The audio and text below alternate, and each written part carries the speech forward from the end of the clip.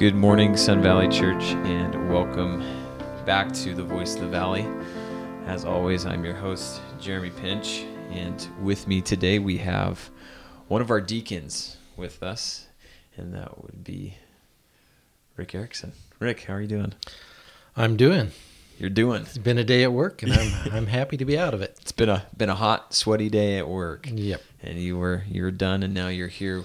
So now we have to change focus and get our minds honed in on something more exciting. Yeah. Well, friends, we've been obviously going through Astonished by God, and now we are on chapter 7, where we're talking about living the Christian life and what it means to live the Christian life. And Piper, as he opens this chapter, he's using 2 Thessalonians as his springboard. And as you've noticed throughout this book, if you've been following along and reading, he's using a passage of Scripture through every chapter to springboard this idea of what he believes to be an essential truth to the Christian life. And so today, obviously, we're speaking about what it means to live the Christian life. And he's using 2 Thessalonians chapter 1 as his springboard. And I'll read this passage for you, and then I'm going to let Rick go through these 8 crucial things that we see in this passage. So 2 Thessalonians chapter 1, verses 3 through 5 and 11 through 12, and it says this: "We ought always to give thanks to God for you, brothers, as is right, because your faith is growing abundantly, and the love of every one of you for one another is increasing.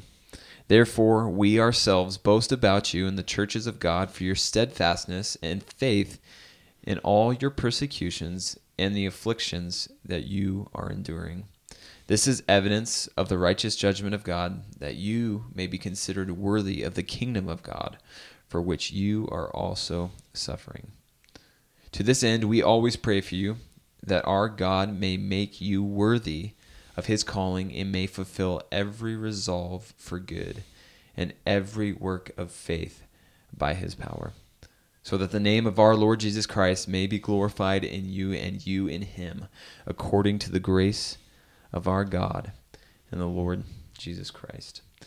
Now, Piper takes this passage, especially looking at verses 11 and 12, and he finds 8 crucial things for what it means to live the Christian life. Rick, will you take a moment and just go through some of those and explain them maybe, or some things that stood out to you the most? I can. Before we do that, I think we need to remember that this is how many years of preaching of John Piper wrapped into one small little book here. So, you could go in depth in this and go for years and years and years. But I think the thing that really wasn't enlightening to me is just the concentrated realization that, sometimes we think, oh, I'm a Christian, and if I just live my life as a Christian, I'll be a great witness for God. But there's so much more to it than that. Sure. And what being a Christian really means is so mistaken these days. And I think these are some really good things to look at here. These 8 things I think are very interesting. I listened to a sermon by John MacArthur on these 2 verses. And of course, it was more honed in towards prayer. And there's always been a couple scriptures that I have used to pray for my kids in my desire for what I want them to be. But these are outstanding things here, so my prayers are getting longer. So 8 crucial things he sees here. First of all, starting with the calling of God. Calling to salvation, basically, like it's in Romans 8:30. And we're being called into the kingdom of God to share the glory of God, as we will see just in a moment. But, the calling of God is more than just to be saved. The call to salvation, I think, is kind of interesting because he's actually calling us to salvation. He's not just saying you need to be saved. He wants us to be saved for a reason. Yeah. And I think many times people don't get beyond the reason of what that is.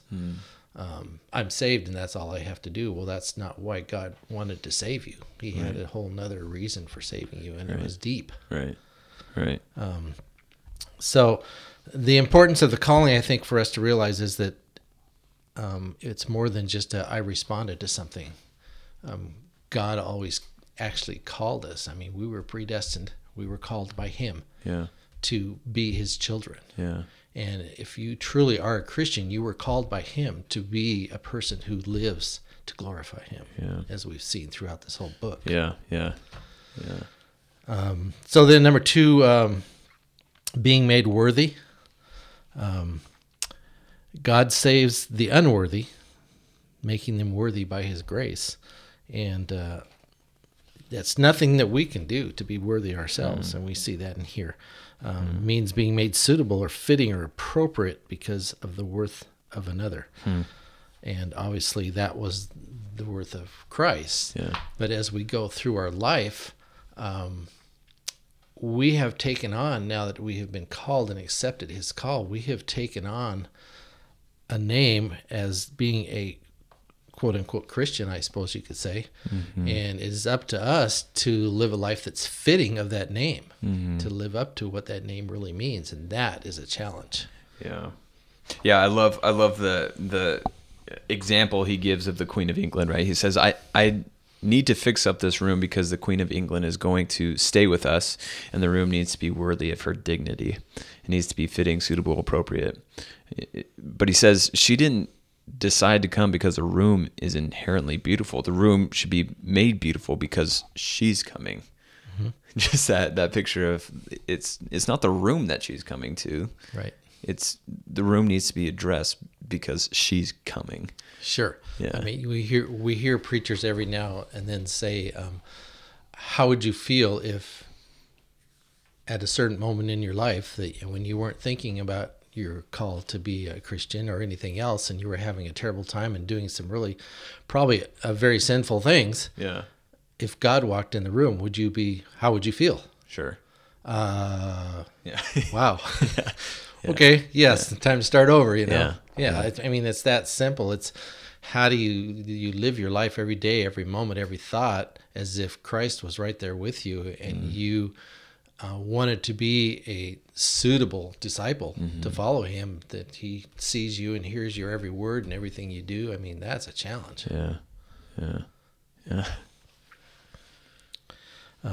We don't deserve the name or the title or the calling, but it's one God has given us. And in Ephesians 4:1, we see where they talk about the walk of being associated to and a child of God Almighty, and being worthy of that way. And in Colossians 1:10 as well.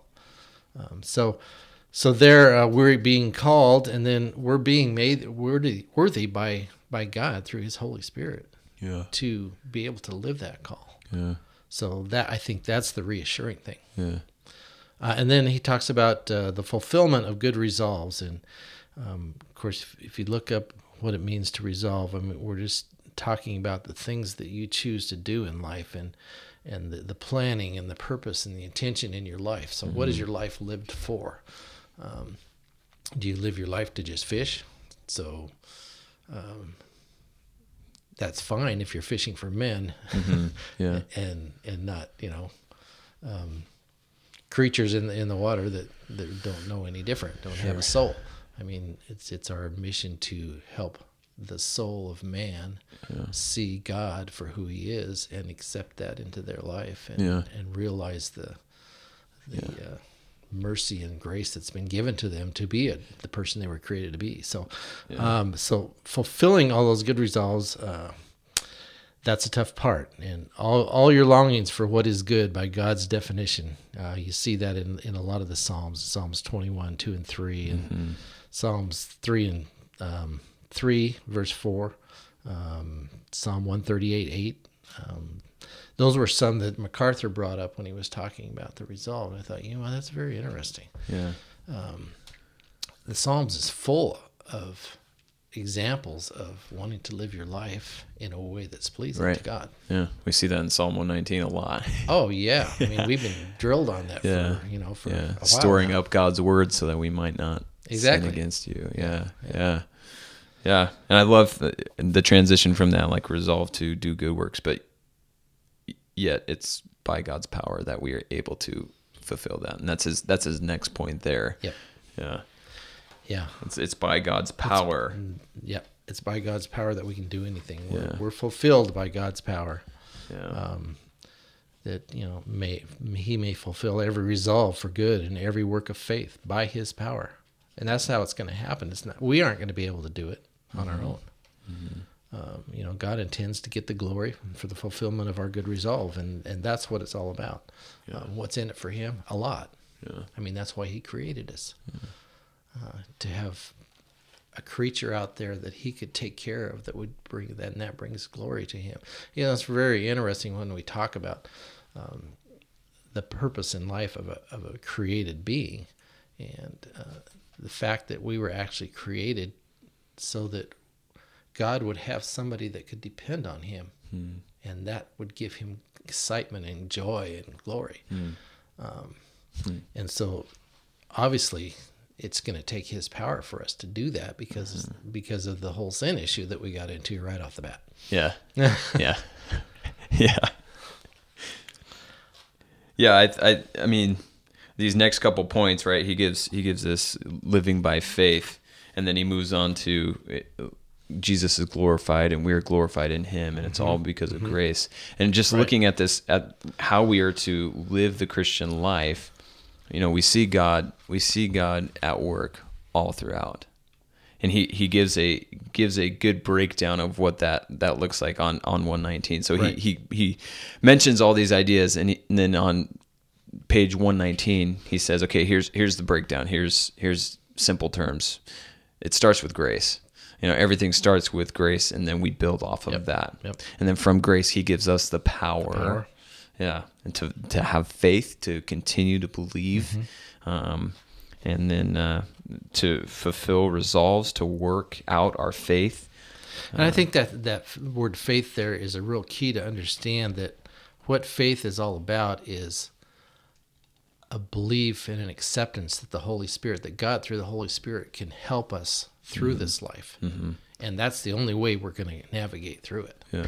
And, you see every day people talk about faith. Oh, his faith was great. My faith was strong with this. And he has faith about that. Faith in what? Yeah.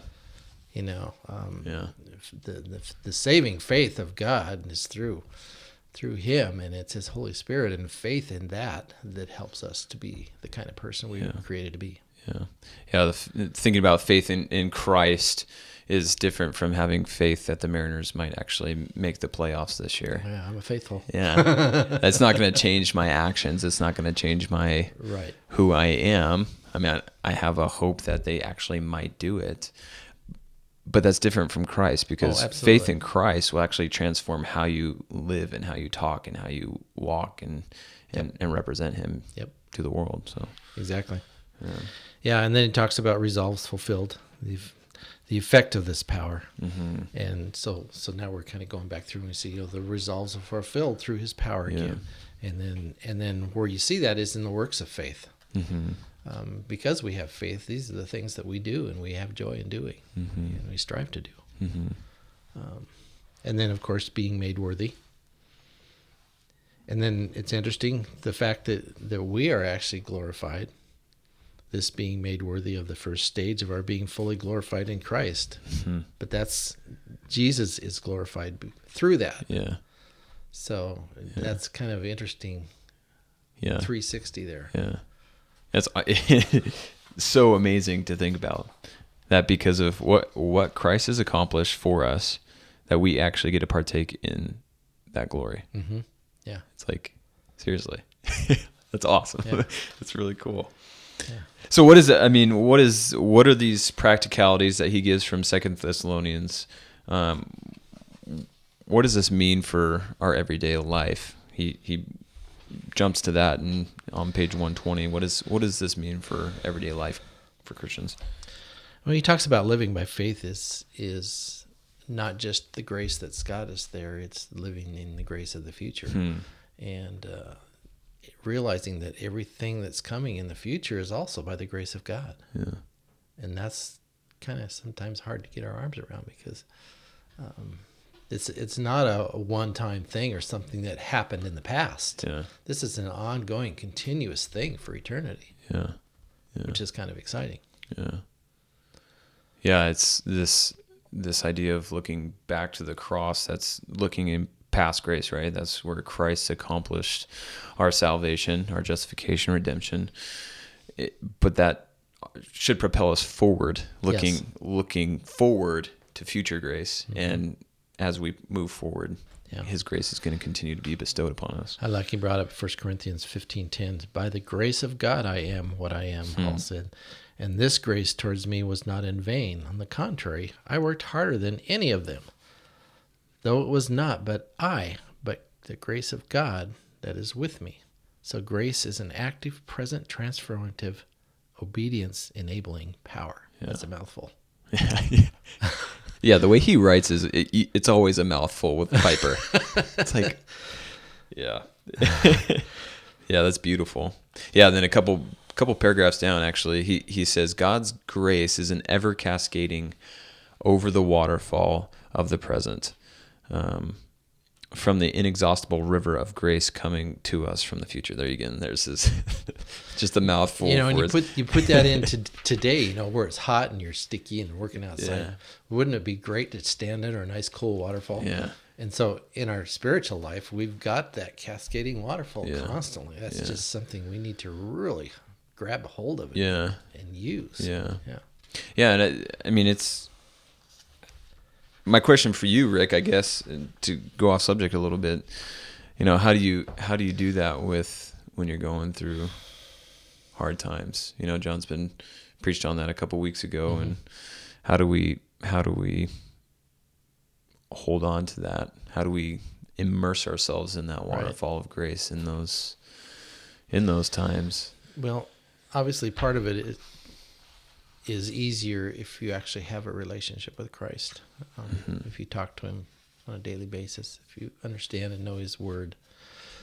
I think for me, I think I had a real privilege of being brought up in a Christian family.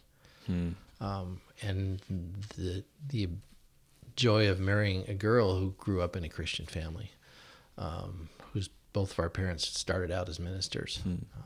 My father-in-law was minister for 40 years with music and education. My dad went more into Christian radio after a few years of pastorate.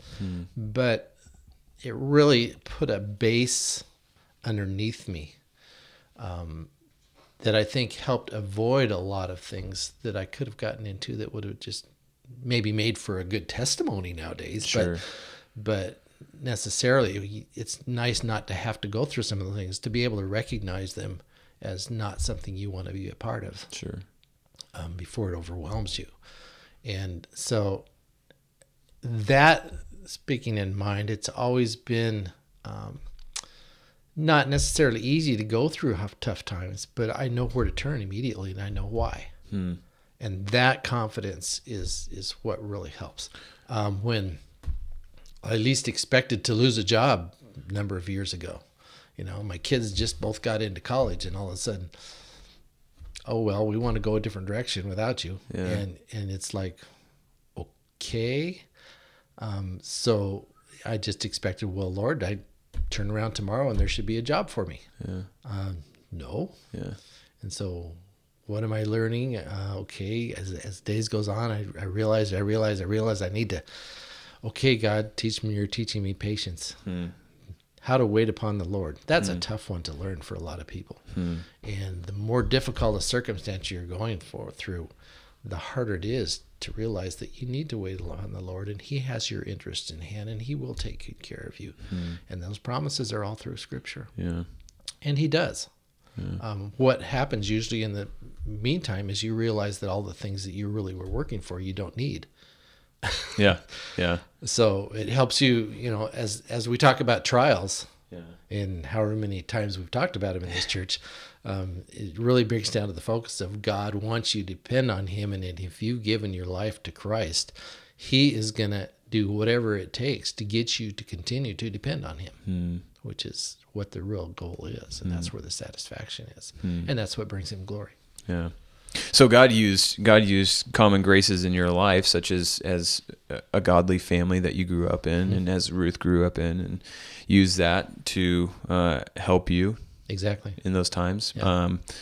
But using scripture, right? Like you bet. got it. Music's always been a biggie to me. Yeah. And you would maybe understand that. Yeah. But I went to a Christian college because I wanted to be in a singing group that went around the United States in the summers and sang, because the scriptures in music is very expressive, and I remember music. Of course, I grew up in Christian radio. That's what Clay says. My dad went to Christian radio. We moved to Yakima in 1962 when I was 7 years old, because my dad started the Christian radio station in Yakima.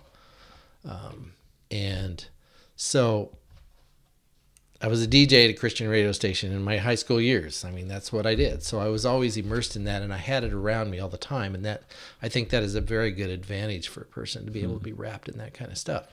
And so that leaves the challenge for me as a parent to make sure my kids don't away from that either, and have that solid bringing too. I mean, why wouldn't you want to take your kids to church, have them involved in church activities? I mean, it makes life much easier for them if they understand how all that works and have that basis there. Sure. And then the same with grandkids. Now, I've been reading a book on being a grandparent in the kingdom of God that I picked up at the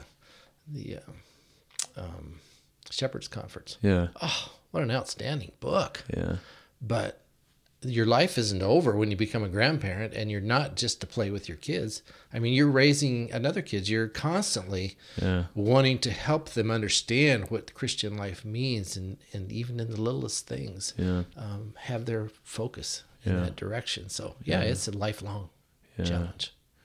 Yeah, I can imagine, being a grandchild. My grandfather was a minister, and just watching his reactions to things has stuck out to me. Like, if we were to live this Christian life, to live it out in a godly way, we're going to be witnessing to other people, whether we think they're watching or not. Right. And so you want to present Christ in every situation. And so you want to constantly cascade yourself with Scripture, immerse yourself with Scripture, so that you can live out the Christian life. And then that's where we get into the next, being satisfied in Him. Yeah. That's where that comes into play. Yeah. And there's some excellent things he had to say about that. Then the thing that really hits home is his examples of how God fulfills our good resolves. Wow, there's some hard-hitting stuff there, and that was just a few examples. If you can imagine, you sit down with 10 Christians, you could probably build quite a list. Yeah. But, if you set your heart to give sacrificially and generously, interesting. If your heart is your heart set to return good for evil? How do we react in daily lives and things? Is your heart set to renounce pornography? Yeah. Oh, okay. No, we really took a turn here now. It's not spiritual anymore, although it is. Yeah. If you set your heart to speak for Christ when the opportunity comes, if you set your heart to risk your life by ministering to the needy in dangerous places. So you can see there's a lot of examples of how God fulfills good resolve in His people. Yeah. Yeah. And so, where are our resolves? Yeah. What are we resolving to do? Are we resolving to stay away from the things that are not good, and to be the kind of person Christ wants to be? That's the daily challenge of a Christian. Yeah, I think about, Piper's whole catchphrase, throughout his whole ministry is, God is most glorified in us when we're most satisfied in Him. Yeah. Right. So, by God's grace, we are saved through faith, but what propels us forward is this satisfaction in who He is. Right. So that we can, if we are completely and totally and utterly satisfied in Christ, then we can actually set our heart to give sacrificially. Yeah. Because Christ gave Himself sacrificially. Yeah. We can actually set aside pornography because Christ is better. Yep. He's so much better. Yeah. He is. And as you just mentioned, there's a list of things that we can resolve, not because we're in and of ourselves capable of doing it. It's because Christ in us helps us do that. Yeah, and I think that's the big key that we see in so much of today, or the failure of people who say they're a Christian or they want to be in Christ. God is not a part of their life at all. Mm-hmm. And if you truly are a Christian who loves the Lord and is excited about what he did for you and really is grateful for that, you're going to want to be the kind of person he wants you to be and have him in your life each and every day. Mm-hmm. I mean, what a better way to live life than to have your Creator a part of your life and showing you each step of the way how to live. Yeah. And then the more we accept that, then the more we get into it, of course, the closer we get to him, the easier it is for us and the more satisfying it is. Mm-hmm. Yeah, well, friends, we have enjoyed this chapter of the book. It's one that is good. It's challenging. One that is convicting to us to not only seek and savor Christ, but actually to live that out in the Christian life. And we hope this has been a blessing to you, this book and this podcast, and we can encourage you to keep reading. We're only a couple chapters away. We're almost done. We're on the final stretch here. So, yeah. And I just think one final note to say about that all is when you go through life, there's things that are really burdensome to you. But if you sit back and look at your life after you've lived it for a while, you realize that things become unburdensome when you really understand them and know them. So it's not burdensome to me, the Ten Commandments, because I understand them and I know them and I don't want to abuse them. Mm-hmm. So that's a growing thing, but it only comes with that relationship, and the stronger that relationship is, the more satisfaction, the less of a burden. I'm sure with constant fallings and scraping the knees and getting back up again and keep going. Yep. Yeah. Well, thank you, Rick. Thank Jeremy. you. Thank you for sharing your insight and wisdom and on the Christian Thanks life. For letting Grease Monkey sit on the inside of the Well, church, we love you. We look forward to being with you on Sunday and next week on the Voice of the Valley. Have a great day.